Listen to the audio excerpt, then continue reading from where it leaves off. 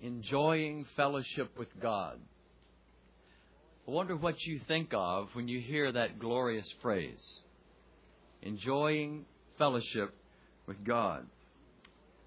Well, it means a whole lot more than the glory of experiencing His love on earth for 70 or 80 or 90 or 100 years. You see, I believe the Lord wants to set before us this morning that we have a destiny, an eternal destiny. It's eternal fellowship with our Lord. And when this vapor, this life on earth is over, then things just get really started in the mind and heart of God's plan for us.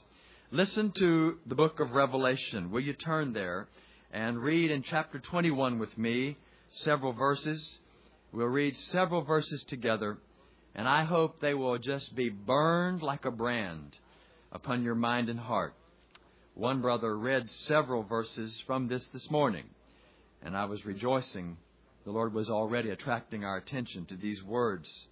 Revelation chapter 21, verse 1. And I saw a new heaven and a new earth. For the first heaven and the first earth were passed away, and there was no more sea. And I, John, saw the holy city, the new Jerusalem, coming down from God, out of heaven, prepared as a bride, adorned for her husband. And I heard a great voice out of heaven saying, Behold, the tabernacle, the dwelling place of God, is with men, and He will dwell with them, and they shall be His people. And God Himself shall be with them, and be their God. And God shall wipe away all tears from their eyes. And there'll be no more death, and neither sorrow nor crying, and neither shall there be any more pain, because the former things are passed away. And He that sat upon the throne said, Behold, I make all things new. And He said unto me, Write this down, for these words are faithful and true. And He said to me, It is done. I am Alpha and Omega, the beginning and the end. And I will give unto him that is thirsty of the water of the fountain of the water of life freely. And to him that overcomes he will inherit all things, and I will be his God, and he shall be my son. What an eternal exaltation. And then the Spirit of God, as a agonizing addendum, reminds us, but the fearful and the unbelieving and the abominable and the murderers and whoremongers and sorcerers and idolaters and all liars, or all falsehood, shall have their part in the lake which burns with fire and brimstone, which is the second death. At the head of that list, before the whoremongers and the murderers, are the fearful and the unbelieving. But that little addendum must be made as that for this morning. And go to Revelation chapter 7 and look in verse 15. Because of the fact that we've been washed in the blood of the Lamb. Verse 15, Revelation chapter 7.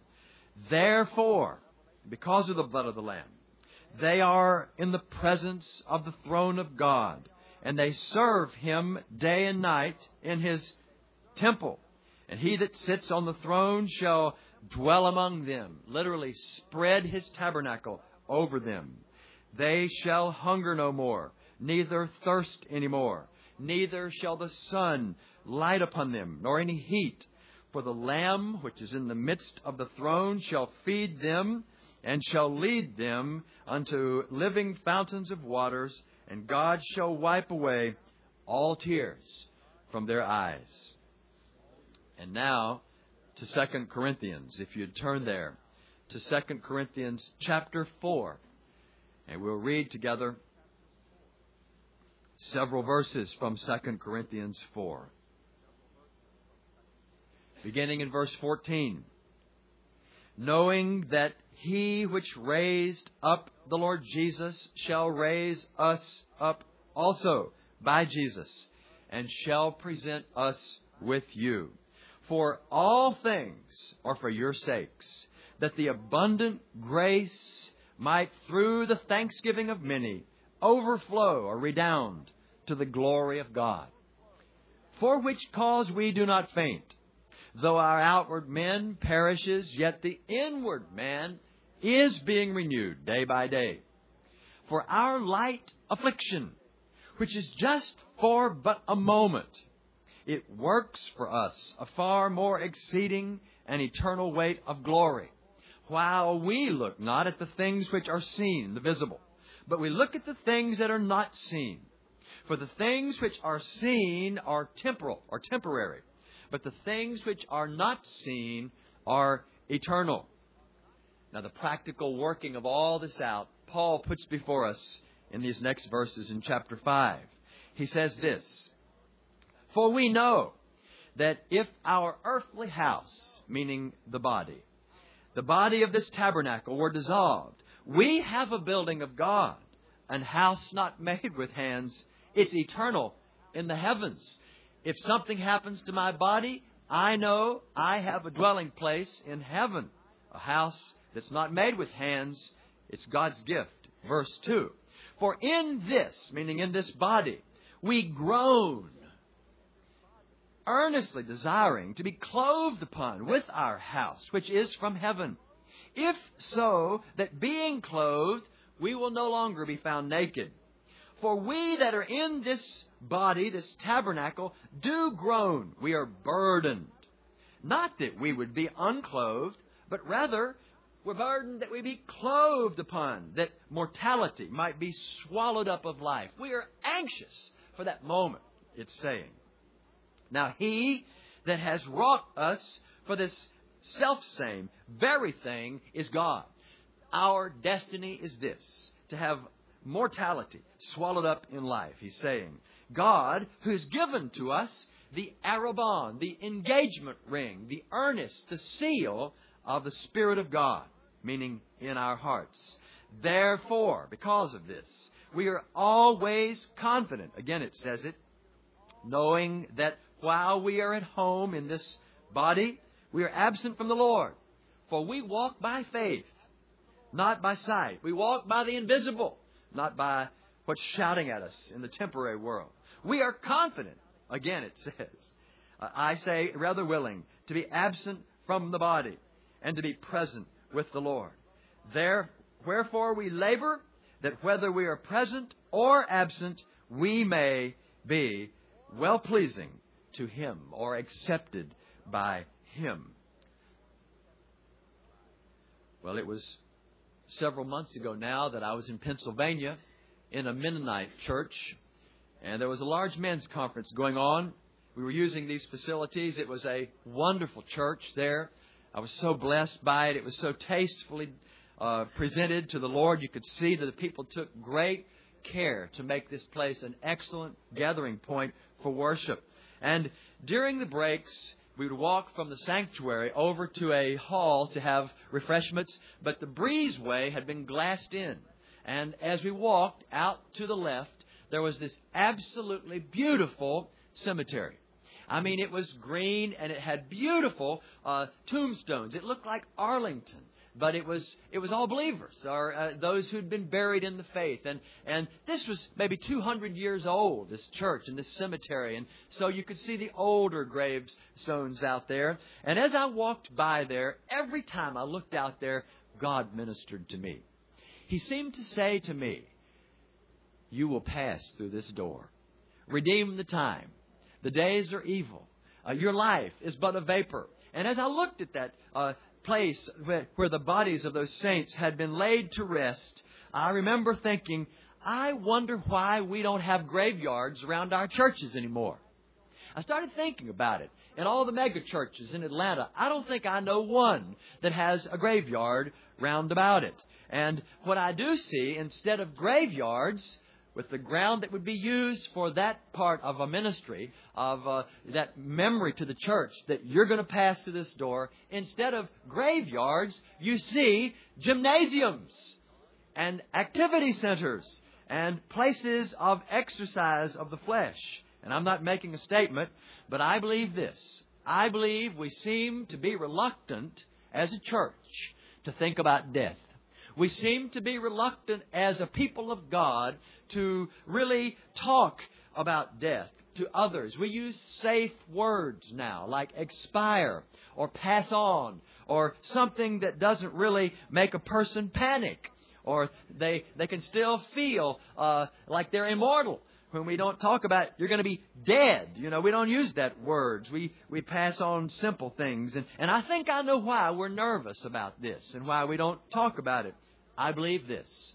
We have lost sight of the eternal. And we no longer have as our fixed point of reference these verses that I just read and the verses like them that talk about our eternal fellowship and destiny with the Lord Himself. Contrast the Bible church in the book of the Word of God that existed on this earth for a few years. They saw their life to prepare men and women for eternity, to get them to be ready to face the certainty of an everlasting existence. Contrast that with the church of today that no longer deals with death, really, exactly. But now we see our ministry, instead of preparing men and women for eternity, it might be more defined as fixing them up for time, to have them have a happy life and meaning in their existence. People are overwhelmed with the difficulty of earth. And so we want to fix that, make it easier for them. And so we manifest the natural tendency to have a wrong focus. We've lost sight, I think, of the heavenly vision. And I believe this may be the first generation of Christians to really and truly lose our long-term vision for heaven. It doesn't move us anymore. In fact, you will hear very few sermons on heaven. There are very few books about heaven. They're rare. And when you find out where they are, they're even harder to get because they just don't sell them anymore. There's some good new books being written on heaven. A lot of them are experience-centered rather than theologically centered, but it's still an improvement about our eternal destiny. You see, consequently, because we don't know this as a church, we tend to go by tradition. Or worse yet, what television and Hollywood would convince us that heaven are like.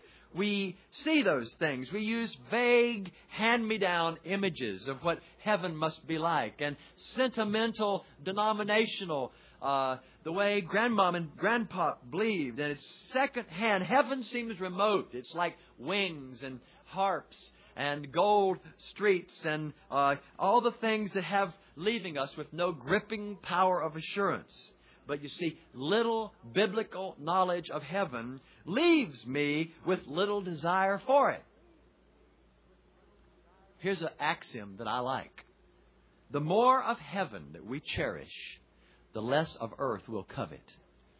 The more of heaven that your heart is set upon, the less of earth that will have a hold in your life. And if we're focusing on this earth, looking at the visible, we'll be earthbound and locked into a trap of visible prison. Now, to illustrate the unreality in which we live, I want to just give you an example. Let's suppose that I could put in your hand a little box like a television controller that had one button on it. And this button was red. And beneath this button, it said, "I will go now." And you had it in your hand. And you knew that if I gave you this box and you had the option, you could push that button and immediately your time on earth would be over. And you would go immediately to the presence of God where you would spend eternity.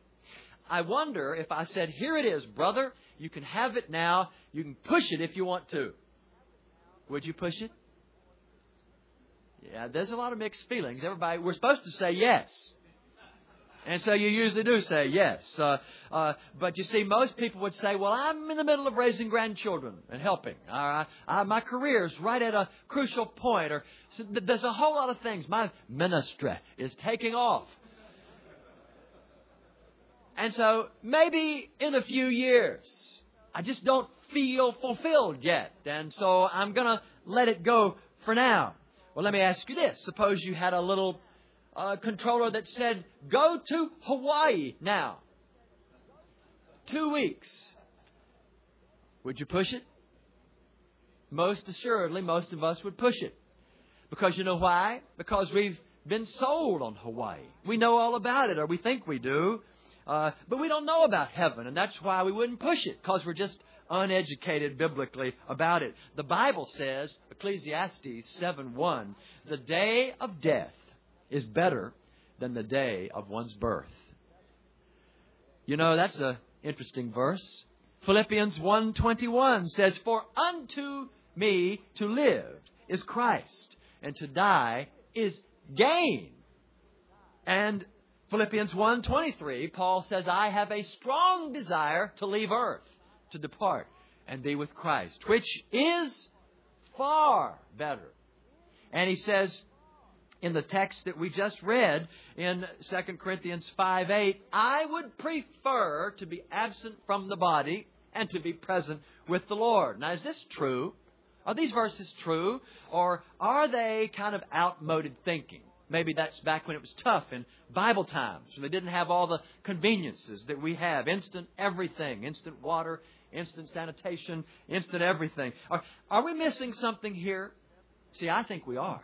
I think the church has missed it. Most of us are imprisoned in the time and in the visible. And to show you again how unconscious this is, it may be unconscious to you, but it's real. I'll illustrate it by a joke that I heard about a certain man that went to his preacher. This man absolutely loved golf. Now, I love golf too. Somebody says, what's your handicap? I say my swing. But I love golf. So I'm not messing with your golf. But brother, there's no reward for golf, even though there's nothing wrong with it necessarily. I mean, it can make something wrong, and it can show what you really like out there. But there's no reward for it either. I mean, you can't do it well enough down here to get a reward. God's not going to reward you for it. But this particular man went to the preacher and he said, Preacher, I just have a stupid question, but I love golf. And I want to ask you can you tell me, will there be golf in heaven? Can we still play golf? I really hope so. And the preacher thought that was kind of dumb, but he prayed about it and he got an answer from the Lord. And he went back to this man and he said, brother, I've got some good news and I've got some bad news. And the man says, well, I'll take that. Tell me the good news. He says, well, there is golf in heaven. He says, well, praise the Lord. What's the bad news? He says, you have a tee-off time tomorrow morning at 11 a.m. Now, I want to ask you this question. Why'd you laugh at that? Because, you see, we think that's bad news. I mean, we don't really think it's bad news, but the suddenness of such an announcement as that would be a shock. We're not prepared for it. Well, Matthew Henry said, our duty as Christians is to keep heaven ever in our eye and earth under our feet. I believe the reason we don't like to think about death is because we aren't full of the truth about heaven and the eternal destiny. And it seems remote to us. We don't take time to learn about heaven until it can't be avoided. I mean, we may feel that we are going to pass off anytime soon. So we do this massive Bible study of heaven and become so full. See, everybody wants to go to heaven, but nobody wants to die. There was a Buddhist woman who asked a question of a friend of mine who's a godly man. It shocked me, this question, and it was quite perceptive. See what you think about it. This Buddhist woman said to this man, she said to him, Preacher, if you Christians believe that you'll go to heaven when you die, and if it's such a great place as you say, then why do you pray so desperately for healing? It blew me away. It blew me away. I mean, of course we want to be healed, and God does heal. But, I mean, it's as if there's a desperation in our prayers, like there's nothing left if we don't see the healing. See, the early church, you read about them. They knew about heaven. It was etched in their vision, their spiritual retina. And they could blaze with zeal and passion about it as they faced death. They faced martyrdom with joy because they knew what was on the other side. It really came together for me afresh when I read about Abraham. Listen to what it says about Abraham in Hebrews 11, verse 10. Listen to what it says. He looked for a city which hath foundations, whose builder and maker is God.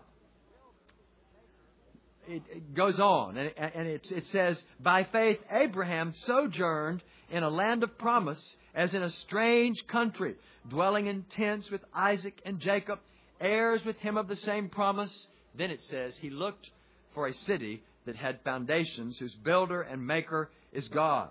Reading on in verse 13 about all these Old Testament saints, it says, they all died in faith, not having received the promises, but they saw them afar off, and they were persuaded of them, and they embraced them. And what they saw, they said, we are strangers on earth, they confessed, and pilgrims. They that say such things declare plainly that they're seeking a country. Then it says, truly, if these people, the Old Testament people, had been mindful of the country they were coming out of, they could have returned. They could save their life. They could go back. But now they desire a better country, that is heavenly. And wherefore God is not ashamed to be called, He's not ashamed to be called their God, because He has prepared for them a city. They were literally invigorated by the assurance of future reward and blessing and fellowship that would last forever. It says that they took joyfully the spoiling of their goods, knowing that they have in heaven a more enduring substance. There was a freedom from the fear of death, it says in Hebrews also. Paul says, if in this life only we have hope, we are indeed most miserable. If fellowship with Jesus just means in this life, on this earth only, then we are most miserable. It's a glorious thing to walk with Jesus day by day, but it means a whole lot more than this little preparatory period for which we're in right now. You see, we can see it in perspective. I just came across a book called The Martyr's Mirror.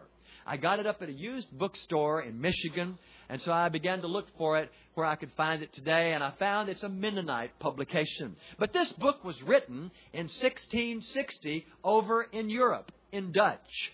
And what it was, it makes Fox's Book of Martyrs looks like a little 2-page handbook. This book weighs about 13 pounds. It's about this thick, and it comes in a brown paper wrapper, of all things. And it's translated. Well, first of all, it was written in 1660, but it wasn't even translated out of Dutch until it was translated into German in 1742. And it was brought to America by the German-speaking Mennonites because they were concerned that their young men lacked fiber and didn't have a vision for suffering and for faithful witness in the face of harm. So they translated it into German and they gave it to these Mennonite young men. It's an amazingly thick, colossal book, but it traces martyrdom according to the ancient church records, right from Stephen and the Lord Jesus, right on through, all the way up through the Reformation. What it does is it tells you how that early church divided the world, those disciples, into 12 sections. And each disciple took a section. And they ended up, all but one, giving their lives unto the gospel in that section. When I was in a certain place on earth, I saw the grave of Thomas, the ex-doubter. I never knew until I read this account how Thomas had died. I'll tell you, you read through this book and you see what happened to Aquila and Priscilla and Nachor and Silvanus and Onesiphorus and all those names like Rufus and others that you just read over in the New Testament. You don't know what happened to the 70 that the Lord sent out 2 by 2 that the early church knew quite well. But this book cites references in early writings that describe their manner of death. And I'll tell you, it's glorious. They went through that doorway of martyrdom, and it talks about that in clarity. Now, how did they do that? Well, because heaven was real to them. They did all of that without a New Testament. Think of it. They didn't have the Bible in their hands like you have, but they went to some of the cruelest deaths. I'll tell you, when I read about how the Apostle Andrew died, I just had to go lay on my face and realize I don't know a thing about that kind of stuff. When I read about how the Apostle Matthew died, it just made me go cry. Because I realized, I said, Lord, what a privilege these men saw it to be. Andrew was out preaching in a place far away. And when Andrew preached, the governor's wife, the Roman governor's wife, Maximilia, she was saved. And it made this man so mad that he arrested Andrew and he threatened him. He says, unless you stop your preaching and recant, I will take you to the cross. And Andrew said, these words are recorded, Sir, had I feared the cross, I would not preach the gloriousness of the cross. I love it. And so he took him to be crucified. And as Andrew came near the cross, his words are recorded. It says something like this, O cross, how I have greatly longed for thee. It is my honor to come to thee. The closer that I am to you, the nearer I am to my Savior. The further I am from you, the further I am from the Savior. And they put him on that cross. They didn't nail him to the cross. They tied him to a cross. And he hung there for 3 days, it says. But I love it. It says, he was not, however, silent. As he hung there for 3 days. And for 3 days, he exhorted believers who came and they pled with the governor for his life. And he exhorted them to continue in the Word of God and the faithfulness of the spiritual walk with the Lord Jesus. And after about 2.5 days, they had persuaded the governor to release him off the cross. And Andrew heard about it and he prayed, O Lord Jesus, suffer me not to return to the land of the living. And the Lord took him right there. I read these things over and over about these early saints and all through history until sometime when we've lost that vision, that understanding of what it means. You see, it's a little known fact that I want to just present to you, something that I hope will shake you in the core of your being. In Matthew 27, there's a little obscure verse there that gives an account of what happened after the Lord Jesus was raised from the dead. It says in Matthew 27, verse 51, it says, Behold, this is when the Lord Jesus gave up His Spirit. It says in verse 51, Behold, the veil of the temple was torn in half from the top to the bottom. The earth did quake and the rocks opened. And then it says, and the graves were opened when He gave up His Spirit. And for 3 days, apparently, those graves were open. And it says, and many bodies of the saints which slept arose, and came out of the graves after His resurrection, and went into the holy city and appeared to many. I never thought seriously about that verse, that after 3 days of laying open the graves, you're concerned your dad's grave was opened by an earthquake, so you're there waiting. You can't go near because it's high feast day. You can't touch the grave. You can't attend, but you set a watch around the graveyard. And after the resurrection, it's an amazing fact to me that these appearances of these saints that came into Jerusalem were documented by believers of that day. We call it the Ante-Nicene Library. A.W. Tozer, whom Jerry White quoted, he read those. And you can find them. They're hard to find, but they're called Ante-Nicene Library. And they are the writings of the disciples. People like Polycarp and Ignatius and others. These are eyewitnesses in many cases of the book of Acts. People that weren't in that first level of discipleship, you might say. But they're historically trustworthy. They're not Scripture, but I'll tell you that they're accurate and they are amazing. And in these Ante-Nicene writings, various writers recount this clearly and in detail. They write, more than one wrote this, that about 12,000 of the Old Testament saints, when Jesus was raised from the dead, they were the first fruits talked about in 1 Corinthians 15. Christ, the first fruits, and afterwards, they that are His at His coming. But there were first fruits, like that shock of wheat that was raised and cut and taken into the temple, presented to the priest and blessed, guaranteeing a fuller harvest and all to be blessed. They said 12,000 Old Testament saints came and walked through the streets of Jerusalem, as it says here, and appeared to many and testified of the things of God. And they, for 40 days, along with the Lord Jesus, told about the eternity and the things of God and eternal judgment. Several documents from this time that are even secular document this, and they claim that this happened, and I believe this happened. Simeon, remember the old priest that the Lord Jesus was presented to Well, he died shortly after. He said, now let my soul depart in peace. The Lord took him. And he had 2 sons who were also pretty old, and they lived in Arimathea. They were both priests. And by the time of this crucifixion, they also had gone to be, they had died. And they are purported in this writing to have appeared with this 12,000, Simeon and his 2 sons. And they were well known to the Sanhedrin and the priesthood of that day. So they were cross-examined by the court separately. It's written down. And their account of who they were and where they were from was the same. They separately were questioned, and they both told the same story. And here's what it is.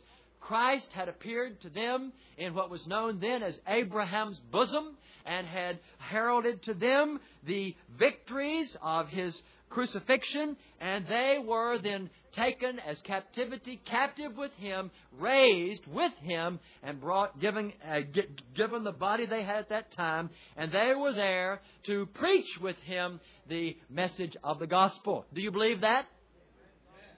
Well, I tell you what, I'm amazed that people have never heard that. I mean, you can look it up and it'll ring your bell so loud your dinger might break. I'm telling you, it's a powerful thing. They appeared in Jerusalem to many. And then it says they ascended with the Lord. One little fact that I just love is in the book of Acts. It says that Jesus, when He ascended into the cloud and was received into a cloud. The word is from the word nephos. It's the same word used over in Hebrews 12 when it says we are compassed about with so great a cloud of witnesses. This same Jesus, the one you saw leaving, is going to come back in the same way you saw leaving. And how's He coming? With saints all around Him. He's going to bring the saints with Him. And I believe personally that the Lord Jesus ascended, and those 12,000 ascended. And you know what that would do to those people who saw that? The same thing it'll do to you if you believe it. It'll put iron in your soul. It'll invigorate you, and it'll give you what you need. Apart from paper, it'll give you what you need in your heart to do whatever you need to do to face the future. See, the Bible says that eye hath not seen. In 1 Corinthians chapter 2, verse 9, it says, it is written, quoting from Isaiah, eye has not seen, ear has never heard, it's neither entered into the heart of man the things that God has prepared for them that love Him. Eye has never seen. Think about it. The things your eye has seen. I mean, what's more beautiful than looking at the ear of a little newborn baby? What's beautiful to you? Like the little fingers or hands of a baby. Maybe you like nature and you look at the sea pounding in a hurricane, or see underwater coral reefs or mountain majesties or amber fields of grain, or whatever it is that you think is beautiful, a starry night. I'm telling you, the Bible says it's unworthy. In 6 days, Jesus spoke, and all the heavens that we heard about went poof. He tossed them into space with His hand. All of that happened in 6 days. Everything that was made. In fact, it says in the Bible that one day He's going to take all those stars and fold them up like an old suit. All those things, 6 days, 1900 years ago, He said, I'm going to prepare a place for you. For 1900 years, He's been preparing a place for you. If you're a believer, think what that must be like. Eye has never seen. Ear has never heard. To some people, it's a delicious symphony, or their mother's voice, or their child's voice to them, whatever it might be. Children playing the most beautiful sounds you've ever heard. It can't compare with the sounds that you will hear when you get to heaven. One little kid looked up at the stars. It was so beautiful. He says, Daddy, if the underside of heaven is so beautiful, think what the top side must look like. Neither has it entered into the heart of man. You've never been able to conceive. Infinitely above what you could ever think or ask, God has prepared. Imagine a conversation by 2 twins in a womb. Here's where it becomes a ludicrous illustration. But imagine a conversation between 2 twins in a mother's womb. And one of them looks over at the other one, whatever looks over means in a womb. But he points to those holes right here around his nose that we call eyes. And he says, what are those things on your face? And he says, these are the little round things that in a world that's coming, there will be colors and all sights of things to see, things. The other one says, what do you mean colors? What do you mean things. That's ridiculous. Colors and things. Why don't you be a realist? Look around. All we have here is just blue and gray.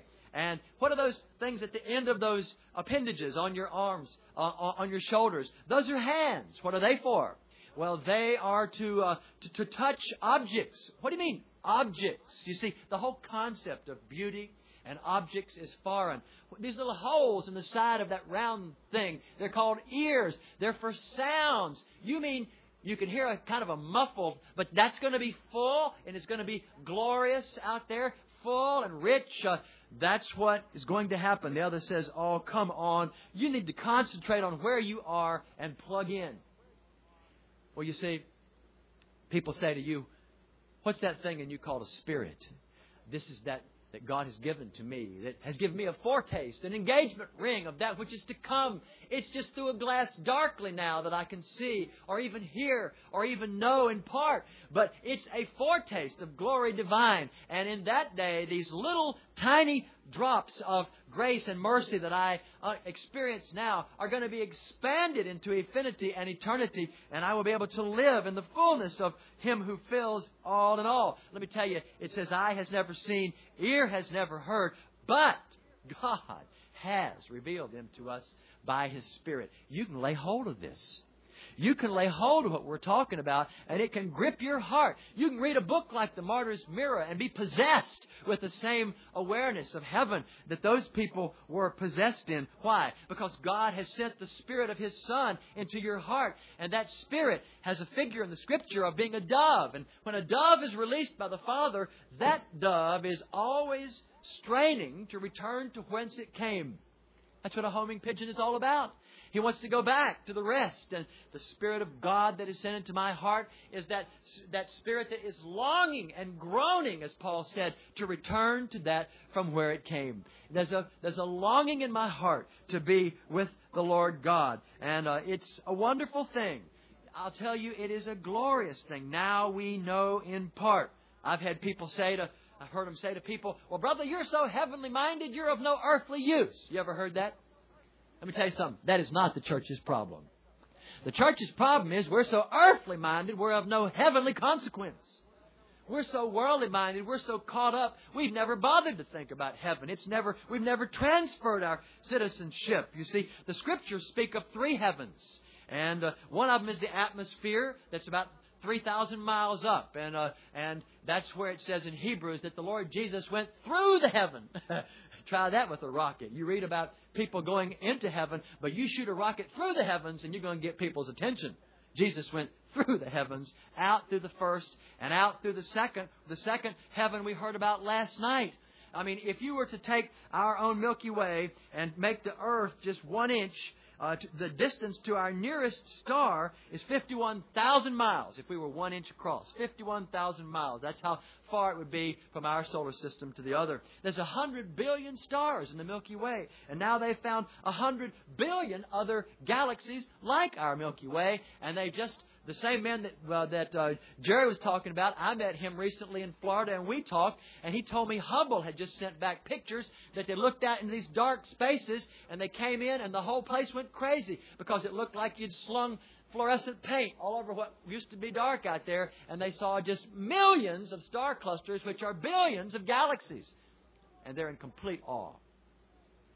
And you see, all of that is just the second heaven in the Scripture. There's a third heaven. There's a third heaven, and it's God's dwelling place. And I'm not qualified to tell you about that. But somehow it's available to us in every place. But there is a place where God's throne is. Behold, the heaven of heavens cannot contain Him, it says in the book of Kings. But wherever this place is, Paul was caught up to it. And he heard things that were illegal and immoral to be put into human words. He didn't even talk about it forever. And David was caught up there, and God gave him the pattern for the temple. Moses looked into heaven, and 7 times God says, make the tabernacle on earth. You ought to study that. Make it like the throne room in heaven. John saw it when he saw the Lamb as it were slain. Stephen saw into heaven. Isaiah saw into heaven. Ezekiel saw into heaven. Well, they did. God may show you, but the Bible says, blessed are they who have not seen and yet still believe. In John 20:29, God wants you today, this afternoon, whenever it is, I don't know, to trust in Him and believe in Him. There's plenty in the book of God about heaven. Over 600 times heaven is spoken of. It is a place, a definite location. Somehow, in some dimension, this great city has the glory of God in her. It has dimensions. It has gates. It has dwelling places. The Scriptures call them mansions. It's the same word in the Septuagint for the place for the animals in Noah's Ark. There are resting places that God has made in this 15,000 mile by 15,000 mile by 15,000 mile cube with 12 foundations of precious stones surrounded by 216-foot high wall of pure jasper with 12 perfectly formed gates of pearl. That's what the Bible says about it. Streets of pure gold. Things that men kill for and nations collapse for here. You'll walk on there and hardly even give attention to. Translucent like glass. An amazing, amazing place. I'll tell you, heaven is a place that the Scriptures describe very, very clearly. It was my privilege not too many years ago to have someone send to me a little 84-year-old lady for counseling. She had been in and out of church all her life and was having a few health problems. And Mrs. Robinson came to see me. Some of you might even know her. She lives in Norcross. Whew, what a woman. She came to me for counseling, and she was struggling. And as I talked to her, it became apparent that this woman had only had church experience, and she was petrified to die. She was afraid because she knew something was missing. And in that process of our talking, it was my glorious privilege to lead her in reality to the Lord Jesus Christ. She prayed with me and made peace with God. And we left. She left, I left rejoicing, overwhelmed, and absolutely awestruck that God would allow me that privilege. About 2 years went by, and in that process of time, she began to reflect upon 84 years of sin. You know how the devil is. He came and said, boy, you think you can get by with 84 years of sin? You sure you're saved, but you're going to have to pay a little bit. And you know how she'd read her Bible, but she was agitated and she was troubled. And my friends who brought her in called me, and I called Mrs. Robinson on the phone, and I talked to her, and I prayed with her, and I said, all the Word is true. And I prayed with her on the phone. I said, Lord, would you give Mrs. Robinson something that will give her a peace and an assurance that you're not mad at her, and that you love her, and that you won't mention those things to her, and that she is yours. And we hung up believing God. That night, Mrs. Robinson went to bed. And while she was sleeping, she had a dream. She had never read in the Bible about heaven, but she had a dream to her that was so vivid. It was so vivid and so real. And she told her neighbors that had sent her over to see me about it. I told them, I said, you go to her and get a tape recorder, and you have her tell you again that dream. And she told them the whole dream in detail. And here's what happened and what she saw. In her dream, it was as if suddenly she was in a marvelous place, and she was surrounded by gold and beauty and silver and crystal and sparkling and ebony. And those are the things she remembered. And to her right was a long ebony table covered with gold. You could see the ebony in parts, and it had silver legs, and there were two huge round columns of gold and silver, and it sparkled as if there were crystal diamonds splattered upon it. She described what the book of Revelation talks about, as she said, beneath the feet was a clear floor. She couldn't understand it. It was like glass, but it was shimmering, and it was mixed with kind of a gold hue in it. It was magnificent. There were no words spoken, but yet everybody seemed to know what was going on, and it was glorious. And to her right was a silver platter with cakes upon it. She didn't know it, but she had described the table of showbread, and she went over there in her dream, and she picked it up, and she began to pass out cakes to the others that were there. There were no chairs there, she said over. There were no chairs there, and God said that about the Holy of Holies in the tabernacle. And on this crystal floor, as she went, she was aware that as people moved their arms, it was like incense would waft through, and there was a freshness there, like fragrance. Everyone was peaceful and smiling, and she said there was such a sense of well-being and goodness and love. And she kept wondering, Where's the groom? Where is the groom? And she seemed to know it was over there. And as she began to walk toward what surely was where the groom was, the dream was over. And she sat bolt upright in bed, and she said, I've been to heaven. And she knew she had been to heaven in her dream. And I came over to her house, and I opened the Word of God, and I showed her in the Bible the things that she had seen without ever having been told about specifically before. And you know what it did for her? It completely sealed it for her. And she said, I'm going to spend the rest of my life, and she's still alive. I'm going to spend the rest of my life, and she's old now. I mean, she's over 90. I'm going to spend the rest of my life giving comfort to those who are troubled about the things of earth. If a dream can do so much to give peace to Ms. Robinson, what can the real thing do, dear friend? You see, the inhabitants of the throne of God, all around. It says there are hundreds of millions of angels and the spirits of just men who are made perfect, the justified, who are there now. There's divine light there. No need of the sun, because the Lamb's light is the glory thereof. There's fragrance there. It talks about there are harps there. There is perpetual worship and glory around the throne. And there's the tree of life there, the river of life, and everlasting holiness and righteousness, and nothing that defiles, no falsehood will be there. Our Father is there. Our Savior is there. He's been there appearing at the right hand of God to intercede for you, that you'd trust Him and believe Him concerning this. Our loved ones are there. I don't know that I can prove this, but I believe that they know a great measure of what's yet going on this earth. I don't think they're wringing their hands, because they know that in sovereign, beautiful majesty, the Father is working it out. But there is a sense in which there's an involvement in the things of God. Case in point, Jesus went to the Mount of Transfiguration, and there as His face was changed and began to outshine the sun, Peter and John looked, and nobody told them this, and they'd never met Him personally, but they saw Moses and Elijah, and they knew who they were. And they saw Moses and Elijah with the Lord Jesus, and it says in Luke they were talking about His Exodus, is the word. They were talking about His going to the cross with the Lord Jesus. Now let me ask you this. Do you think Jesus needed their counsel? I don't think so. But yet in some way that I can't even begin, and I won't dare because of its sacredness to touch, in some way there was an involvement in the things of eternity, a being stirred together in the fellowship of what God was about. And I believe in a real sense that's what it'll be like for us. Angels see to this earth. They rejoice, as we said last night, over a sinner that repents. And I'm going to tell you, I don't think God let angels see what saints can't see. I think I'll see my children grow up. I think I'll have the joy of seeing them follow in the Lord if the Lord tarries. My youngest son is praying that the Lord will tarry until he gets his driver's license. If he had that button, he wouldn't push it. I hadn't got it into him yet about the glory of heaven. I said, son, if you can't have a car, if Jesus comes back, you might get a meteorite. I don't know, but He'll never make you suffer having gone to be with Him. The Bible says, as I read, there's no tears there. Imagine a world without tears. Imagine a place with no death and no sorrow. I mean, it's so foreign, it can't, no lying, no crying, no pain, no pain.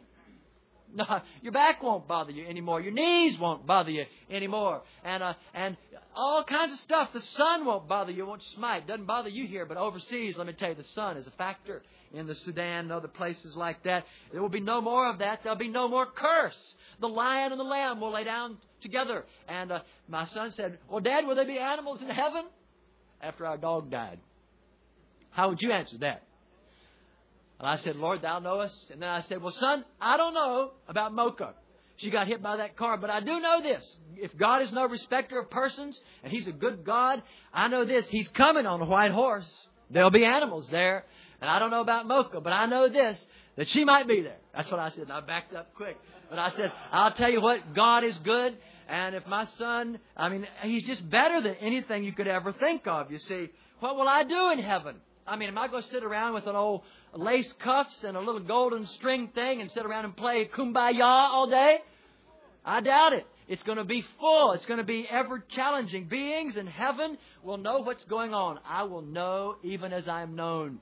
And I'll be part of that. I'll be changed. I'll be like my Lord Jesus. And you'll be like Him. And I will know you and you'll know me. But we won't sit around just in idle. We'll be worshiping. But it says we'll reign with Him. In Ecclesiastes, it talks about a whole new thing that God has planned for after it's all done. Who are those people in Revelation 22 that come in and out of the city and eat the fruit in seasons? I can't understand it. You can't understand it. It says time will be no more, but it mentions seasons.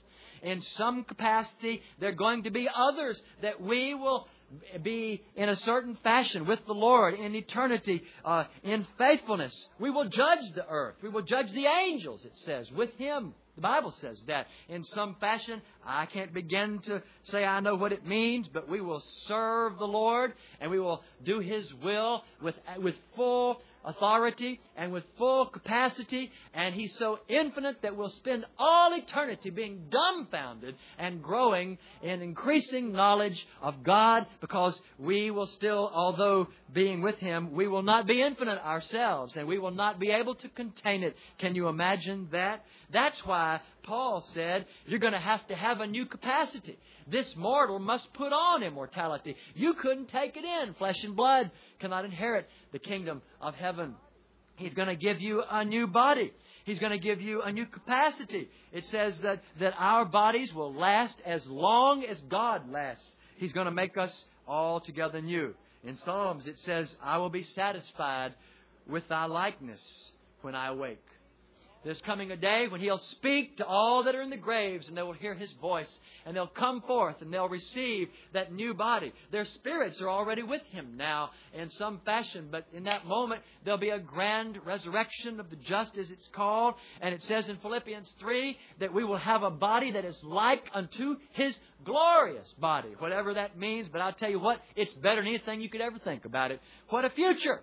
You are predestinated to be conformed to the exact image of the Lord Jesus Christ. You're not just an heir, you're a joint heir. You're going to inherit everything, not a part of it, but we all inherit everything. That's what a joint heir is. You all inherit it all. Not just this portion and that, but we get it all. And when He appears, it says we will be like Him. Have you ever let God really make that real to you? I mean, have you ever really had a revelation of this to where it really burns in? And if you have, then let me ask you, how's it changed your life here? Because you see, if you really ever see this, if I ever really see this, and I've just been seeing it lately. I've been studying the Bible, a lot over the last 20 years. I've spent thousands of hours, but in the last 2 months, 3 months, I'm telling you, these verses have become so much more real to me. And I think it's because I'm saying, Lord, teach me about what is really important. Show me where my ultimate destination really is, and help me to put it in the balance. Oh Lord, what is my life? It's just a wisp of smoke. Help me to weigh it in the balance, in the proper priority of things. There's an inward groaning that's growing in me, and I hope it is in you. He says, in this tabernacle we do groan. Is that your testimony? Is that your, not many Christians in America groan.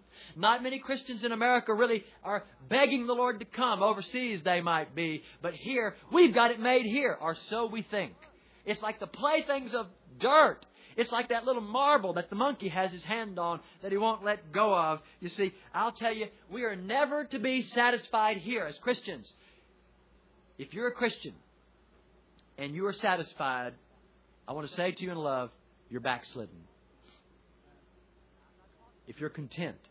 Now, I'm not talking about the kind of contentment that Paul said I've learned to be content in whatever state I'm in. It's Georgia right now and sometimes Florida, but that's not what he meant. You know what I mean. But if you're not longing, if you're not pressing on, if you're not straining to move forward, if you're not longing to be with the Lord Jesus, then the truth is that we are backslidden in terms of what He wants us to be. An old saint named Chrysostom once said, if one man could suffer all the sorrows of all the saints in the world, yet they're not worthy to be compared with 1 hour of glory in heaven. All the sufferings of all the saints of all the ages put together and rolled into one could not be compared with 1 hour's glory. We know that the sufferings of this present time are not worthy to be compared with the glories that shall follow. Arthur Pink said his quote, "One breath of paradise will extinguish all the adverse winds of earth."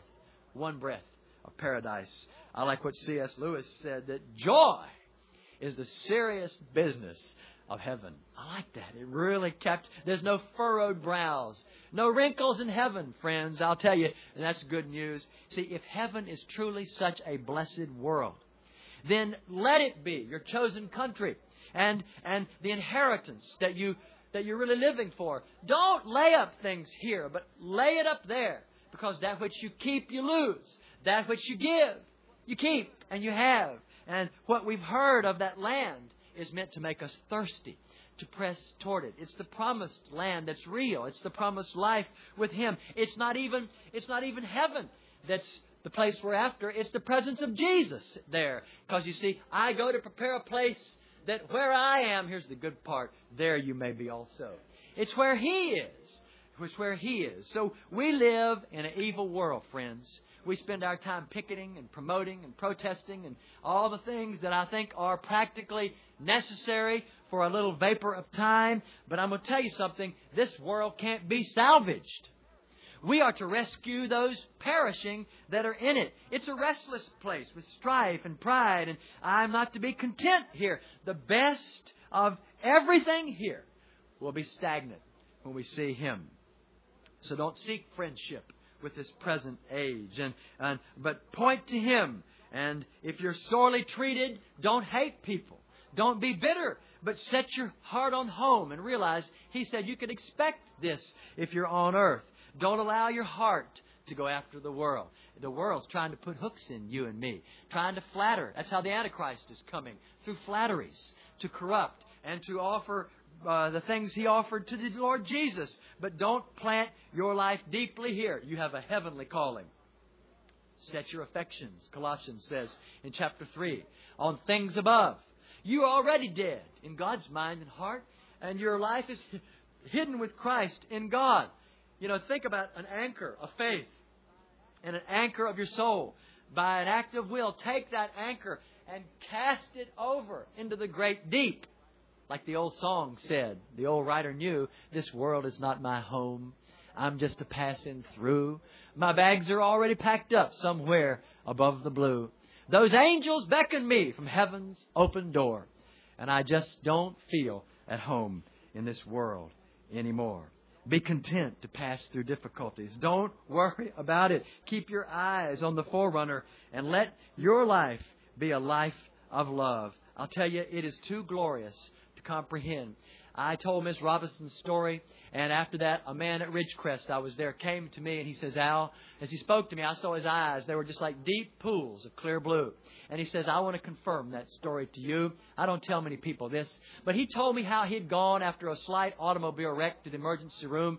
No big deal, he thought. And while he was in the emergency room, something inside of him hemorrhaged. And they put him on a stretcher, and he said he was aware of being rolled down a hall. And suddenly it's as if there's like things just narrowed and everything blacked out. And the next thing he knew, he was watching himself being wheeled down the hall. And they put him into a room. He was watching doctors that he knew, but he'd never seen till after he passed out. He saw them beating on his chest and putting those things on him and doing all these emergency procedures. And he heard them saying, we're losing him. We're losing him. I mean, he could hear all this, and he could hear their conversations and things that were going on, and saw what different people were wearing and what states they were in terms of what attire they had. And he began to ascend up from his body. And it said he went into a glorious place. And he described an area just like Mrs. Robinson's. Now, I don't need this to believe the Word. But I'm going to tell you what, when I hear these kind of things that are from different witnesses that confirm to me again and again, he was so aware that this is heaven. And he says, I cannot describe to you the pure joy, the pure love, the drunken sense of the presence of God that I felt, as if no more pain, and I never wanted to come back. And he says, as I began to be there and worship and enter into all that was there, I was suddenly aware that I'd have to go back. And he says, it was like torture to me. It was like, you can imagine pulling the drain in a tub and it going in a spiral. I felt like I was being sucked back into this little body, and suddenly I was racked with pain, and I came to, and I fluttered my eyes, and I saw him working over me and said, he's back. And He didn't say anything for 2 days. He couldn't. He wouldn't. He was so overwhelmed. But he told me, as he told the doctors who had worked on him and all, he told them everything he saw. And it really blew them away. He looked me right in the eye and he says, Al, you never need to fear death. Don't be afraid of death, because I'm telling you, it's a glorious thing. I told his story, and then about 3 or 4 other people came in private and said, that very thing happened to me. And they told me all these wonderful experiences like that to confirm again in human experience the Scriptures. Not that we have to have that, but it helps us sometimes. Utter fulfillment, utter joy. But now we see through a glass darkly. Brother, walk by faith, not by sight. Set your heart on things above. Transfer your citizenship. Our citizenship is in heaven, it says in Philippians. Transfer your affections. Send ahead your treasure. Let Him be your vision. It's like the little old lady who had been sick for years and years, a godly woman. She was in the hospital, and to her Christian daughter, as this woman slipped off and died, the doctor turned to the daughter and said, well, I guess your mother lives in heaven now. And this godly daughter looked at the doctor and said, sir, my mother has lived in heaven for years. I love it. For years, her citizenship had been there. You see, this is how it is when you're young. You're born with your fists clenched. You want to get all there is of everything. But when you die, men always die with their hands open. If they're just in a normal state, they relax and they leave everything behind.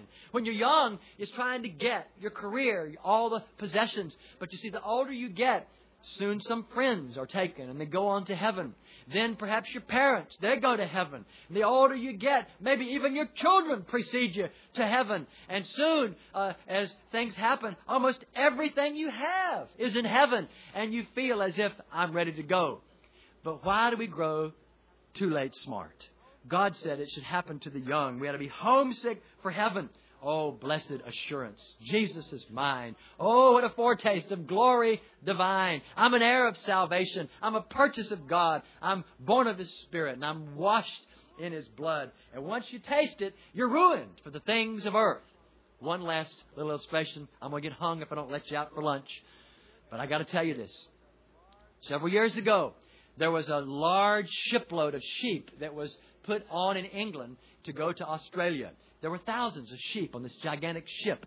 And they put this very bland but sustaining diet that they would serve them on the several-month journey that the sheep would eat. It would keep them alive. And so the sheep were out at sea, and for months they ate this stuff, and they were hungry. They ate this meal and whatever sheep eat. I don't know what it was, but it was some kind of sheep mush or whatever. And so months went by. They finally approached to the proximity of Australia. But when they got to Australia, suddenly their journey was arrested because a massive weather front came in that was fog and clouds. And they couldn't go any further for fear of striking rock or something that would make their ship crash and go down and lose the... So they sat there for days. And days turned into several weeks. And they had run out of food. And the sheep were starving. And they were they had not run out of food. The sheep would not eat. And they were very concerned. Why won't these sheep eat? And they thought they were going to starve to death right there beneath all the fog. And they began to be very concerned. One day the fog lifted. And they saw the reason why the sheep wouldn't eat. Just at the horizon, they saw the beautiful, lush, green pastures of Australia. And even though the fog was there and the sheep and nobody else could see it, they had smelled the green grass. And they wouldn't eat the garbage food anymore. Let me tell you something, friends. That's what God wants to do for His sheep. He wants you to get a sense of what He really has. And once you really see the other side and see your eternal destiny, eternal fellowship with God and the glories and the excellencies that'll come, you'll lose your appetite for the things that you've been existing on here. And you'll let Christ be your food and your drink, and you'll live in His presence forever. The more you cherish of heaven, the less you'll covet of earth. Let Him make it real to you.